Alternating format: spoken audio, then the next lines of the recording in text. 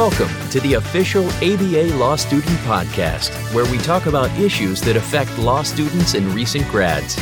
From finals and graduation to the bar exam and finding a job, this show is your trusted resource for the next big step. You're listening to the Legal Talk Network.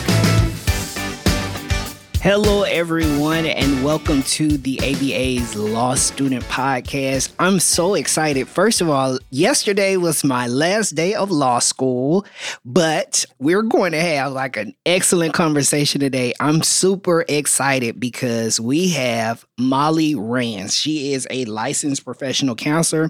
She's the director for Lawyers and Judges Assistance Program with the State Bar of Michigan, and we are going to have, I'm hoping I'm going to get me like a good Oprah moment out of this. I'm going to cry. I'm going to be so ready to get out all of these emotions just in time to get ready for the bar. So welcome, Molly. Thank you so much for having me. I am so excited. Like, you have no idea my mental state. So can you tell me what you actually do? Yeah, absolutely. So like you said, I am a licensed professional counselor and I'm an internationally certified addictions therapist. And I am the director of the Lawyers and Judges Assistance Program at the State Bar of Michigan. I have been with that program for the past, almost 12 years. And I've been in the director role since July of 2020. So stepped in right in the midst of the pandemic, which was very interesting. Ooh, you got some raw emotion. Yeah. But our program does a lot of things. We offer services to law students and to lawyers and to judges. And, we offer services to those that are dealing with mental health or substance use issues, anxiety reduction, stress management. But we also help those who are really just looking to maximize their overall well-being. So there doesn't need to be a problem to contact LJAP and utilize our services. Good deal. Now, you work exclusively in the legal field, correct? That is correct. Yep. So we offer services to law students, to bar applicants, to lawyers, and to judges. We also do free consultations for, concerned parties or their family members, but always tied back to the legal profession. Okay. So you talked about the first thing that just popped out in my head. You talked about bar applicants. So I am essentially a bar applicant. I take the bar exam this July. How does the process work of me coming to you to help my mental state during bar prep? Yeah, so that's a really good question. So first of all, congratulations on finishing law school and being a bar applicant. You get to change your title from law student to bar applicant, which is really exciting. So like I said, we offer free consultations for legal professionals for their families. We do essentially free short-term counseling for law students. We provide evaluations. We refer folks to properly trained, credentialed, and effective providers. And we do free virtual support groups for both lawyers and law students. And a large part of what I do is professional presentations or educational training. So I'm in the law schools a lot talking to students about how to maximize their wellness, how to take care of themselves during these really stressful times. So if you wanted to use our services, you can just simply call us up. You can find us online or email our Contact LJAP email address, and we would be happy to get you the help that you need. Good deal. So what do the programs for a bar applicant look like? Like, am I going to fill out an application and then I get that consultation and then I'm able to do therapy? Or how does that work logistically? Yeah, great question. So how that works, we have a lot of people, I spend a lot of time on the phone with students, bar applicants, lawyers, judges who call up and they're having a hard time. They may not even know what it is exactly that's going on. And so we have a conversation, tell me about what's going on. And, that consultation is really that first step into trying to figure out what resource they might need. And that can go a lot of different directions. So from that conversation, if somebody, a student, for example, is looking for, low cost or essentially free counseling services, the first step in that would be setting them up for an assessment so that they can meet with one of our clinicians and we can make a determination of whether or not, that's going to be a good fit. Now, do I need to be a Michigan resident or apply for the Michigan bar to have this access, or is it anybody? So we offer services to Michigan lawyers, Michigan students, but we are always willing to get people to the right place. So if you call me from California, we will make sure that you get connected with the California Lawyers Assistance Program. So most every state in the country has what we call a LAP, or a Lawyers Assistance Program. Okay. And, there's a saying, if you know one lap, you know one lap. We're kind of all like snowflakes. We do a little bit different things, but our main goal is certainly to, help law students, help lawyers, and help judges thrive. So I see a lot of memes, and I'm already preparing myself for it. The stress that the bar brings. Do you find that getting ready for this bar prep time is on the same level as 1L year, as in a mental state, or is it a beast of its own? So, Demario, that's an interesting question. I hear the same things from my 1Ls as 2Ls as 3Ls as, my junior associates and my, lawyers that have been in the field a little bit longer. And that is, if I can only get through this one thing. Oh, listen, I'm sorry to interrupt you. No, you're fine. Yesterday was my last day, and they administration sprung an emergency meeting on me, and I literally just had, I couldn't sleep last night. I had anxiety, just prepping for this meeting, and I'm just like, if I can just get through this one portion, and I haven't even taken finals yet, but I'm like, if I can just get through this meeting, I'll feel so much better. So I guess it's all relative to where you are. That's right. And so, what I do, and I'm in the law schools, each of Michigan's 5 law schools quite a bit, is talking about, and talking about this within the firms and, with regulators and in the courts and in local and affinity bars. We really need to learn how to deal with that stress and that anxiety. So we're not always looking for the ability to get through this one thing, because what I have found in doing this work over the past decade is that there's always one thing. There's always going to be that one thing. And unfortunately, getting that P number in Michigan, or, becoming a licensed attorney, it doesn't disappear. The stress and the strain doesn't disappear. And, mild stress, mild anxiety, that can be helpful and productive, right? I mean, I'm talking to somebody who just, is finishing law school. You're a high achiever. You have accomplished a significant amount to sit in the seat that you're in. And so my assumption is you've experienced stress or anxiety to some level, and that's been motivating for you. Yeah. The problem is when it becomes, moderate to chronic and it's not going away. How do we know when it's gotten to that point? Because I know for me, throughout law school, I've had a baseline of stress and anxiety. Sure. But how do we know when it has met it's gotten to the point where we need to figure something out? Yeah, great question. So I think, if the stress and the anxiousness continues on after the event. So for example, a huge part of what I do is speak, which is ironic because I always get really nervous about that. And no matter how many times I've done a certain presentation or, given a certain talk, I always get a little anxious and a little stressed beforehand. And that helps me to prepare, right? So I don't show up and sound silly and, I don't get invited back.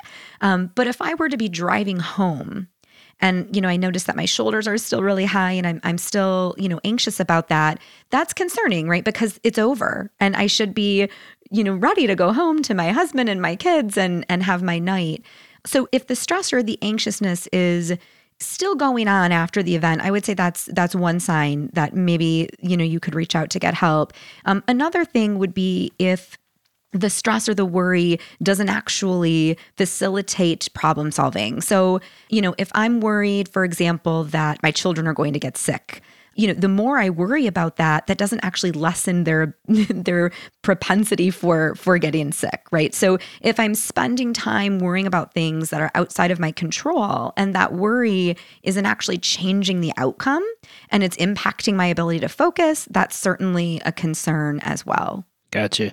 Okay, so we are going to take a quick break and we will be back with Molly Rands. Delegate out those tasks that take up your time. Staffy can help you with your legal, administrative, marketing, and even client-facing workload. Hiring Staffy's top-notch bilingual virtual staff means Staffy does the recruiting, hiring, and training for you. Then, if you need a change, Staffy handles it. You get to concentrate on your strategic work. Schedule a free consultation at staffy.cc. That's staffy.cc law.cc and get $500 off with code HAPPY24. This episode is brought to you by the American Bar Association's Law Student Division. It's never too early to start exploring potential practice areas and building your network in the field. The Law Student Division provides students like you with resources and experiences aimed at helping them succeed in law school and prepare for what's next. Claim your full law student membership for just $25 by visiting ambar.org/join.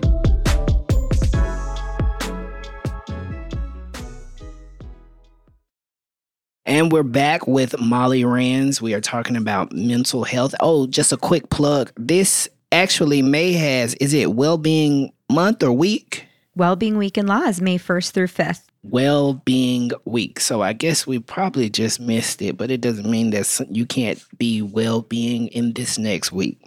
So like I stated earlier, I see a lot of memes and a lot of jokes about law school students. Prior to doing this type of work, were you specifically in the legal field? So I have a master's degree in counseling, and shortly after I graduated, I started working with individuals who were primarily opiate dependent. So the majority of my clients actually were IV heroin users, so I spent a lot of time working in the field of addiction.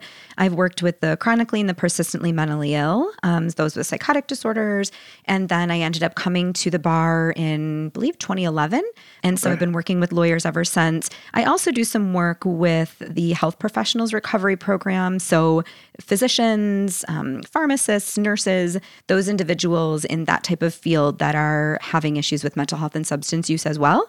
So I've kind of found this niche in, impaired professionals, so to speak. Okay, so you are doing mental well-being for the legal community. Is this stress and this, in some instances, addiction and dependency, does the legal field is that one of the factors? Is it the thing that's causing us to do this? Is the call coming from inside the house? So that's a great question. So I like to think about the well-being movement, which really gave us a lot of this information, is happening in 2016 with these two quite large studies. And one is infamously now known as the lawyer study, and one is the law student study. And the law student study looked at nearly 3,000 law students across 15 diverse law schools in the United States. And we found that students were struggling with mental health and substance use issues at rates that were much higher than the general population. And not only the general population, but also other high-stress graduate programs. And, we've looked at the rates of this. So for example, I think it was 17% of the students surveyed of the 3,000 were dealing with depression at the time. 14% were struggling with severe anxiety. I think a quarter of the students fell into the category of being at risk for alcoholism, which is startling. And at the time of the study in 2016, 6% of the students surveyed had thought about suicide within the past year. Wow. So really significant. But if you look at other studies, there was a study out of Harvard in 2017. It found that of nearly 1,000 students there, a significant percentage, nearly 70%, I think it was 66%, indicated that the troubles they were experiencing didn't exist prior to 1L. So, it seems there's something happening in law school that is really resulting in these levels. And we find the same with the lawyer study. So 2016 lawyers study, this study looked at 13,000 lawyers in the United States, and we found really similar statistics, right? So statistically and significantly elevated rates of depression, anxiety, stress, substance use, much higher than the general population and much higher than other high-stress professions as well. Wow, that's crazy. Do you think that the anxiety kind of segues into your law career, or is it different type? Yeah, so that's a good question. One of the really interesting facts from the study of 2016 that we found, the study that we had prior to 2016 was 1990. So significant amount of time had passed before we were collecting information again about the state of well-being amongst our lawyers. And in 1990, what we thought was the longer one practiced law, the greater their difficulties became. We now know it's actually the inverse. Oh, wow. Okay. That's good to know. It is. And so what we know to be true now is that the most difficult years, the highest rates of depression, the highest rates of substance use are actually those lawyers under the age of 30 or those in the 35. first, oh, there you go, or those in the first 10 years of practice. So those young lawyers, those junior associates, and that really makes sense with the difficulties transitioning from law school to the practice of law. But I think that also helps to normalize the experience and, to help young lawyers know that, it's normal for them to be experiencing some of these difficulties and it's okay to reach out and to get help. Do you think that people that come from, or non-traditional students, do they exhibit the same levels of anxiety as a traditional student who's went straight through law school, really hasn't had life experiences or the tools to handle those experiences? Do you see a difference between the two groups? I was at U of M last week speaking in a class, and I had a student come up to me afterward and just comment on really the challenges that she's experienced as a student coming from another country and being the first student in her family to go to graduate school. And so talking about the challenges that she saw and the experience that she had and how it seemed to be different than some of her peers. And so I think, you're probably onto something with just a different experience, and, dealing with that is probably something that, needs to be dealt with personalized, right? Individualized. Right. Since we are, I heard you say that the 1990s and 2016, did Correct, you say those were, okay. Since you see such a large gap, are you seeing more people be a little less scared to get help or make preventative measures or anything like that? Great question. So when we did the studies, both the law student study and the lawyer study, we found in both groups that law students and attorneys, despite their statistically and significantly elevated rates of mental health and substance use issues, they're extremely reluctant to get help. So we found with students that they're really concerned about how getting help will impact their ability to be admitted to the bar. And we found with attorneys that they're very worried about confidentiality. And so when we look at these two things, one of the big pushes that will hopefully change this is that since this information, a lot of states across the country have been changing the questions on the affidavit of personal history that directly relate to treatment or diagnosis.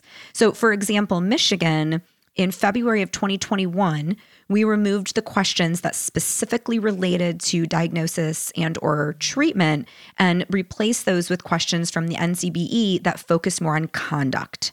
A lot of states have done that as well. And some states have gotten rid of all those questions, have gotten rid of those questions completely. So we're hopeful that that reduces the stigma for help seeking, certainly, because if you're afraid to get help as a student, that's going to continue on. For lawyers, again, that fear of confidentiality, fear that someone will find out. And I think that's long been true with the practice of law, with that piece of, guilt or shame that there may be an issue Secrecy. or maybe a problem. That's right. And so the more we can talk about it, the more we can come on podcasts like this and have an open discussion, the more that we can understand that wellness is really thriving. It's not simply the absence of illness, right? There doesn't have to be a problem to care about your mental health. That caring about your mental health and being competent emotionally is integral, is essential to being a good attorney. It's good for the bottom line. Your clients have greater satisfaction, and it's really the right thing to do. So we will take a quick break and we'll be back with Molly Rands. Alrighty, we are back with Molly Rands. So Molly, I want to segue a little bit into addiction. Well, I have ADHD. I was diagnosed in the second grade. I'm noticing via TikTok that it's becoming very popular. It wasn't until I got to law school that I knew that a lot of people were like self-medicating with Adderall just to get through and things like that. Do you believe that's where the addiction starts, or it's a lot of different factors? Well, I think it's a lot of different factors. I mean, we know from science that, addiction is a disease like cancer or diabetes. And so, there are some of us who are predisposed to, having the genetic makeup for addiction. And, when that gets triggered, it's a progressive disease that, only has a few options to end, right? So it can end in recovery, it can end in death, it can end in incarceration. But, addiction is genetic, and, there are certainly factors that contribute to that, but we can't ignore that piece. So you said that addiction is genetic. It's not an express warranty that you're going to come to this program and you'll be able to stop. It's a process, right?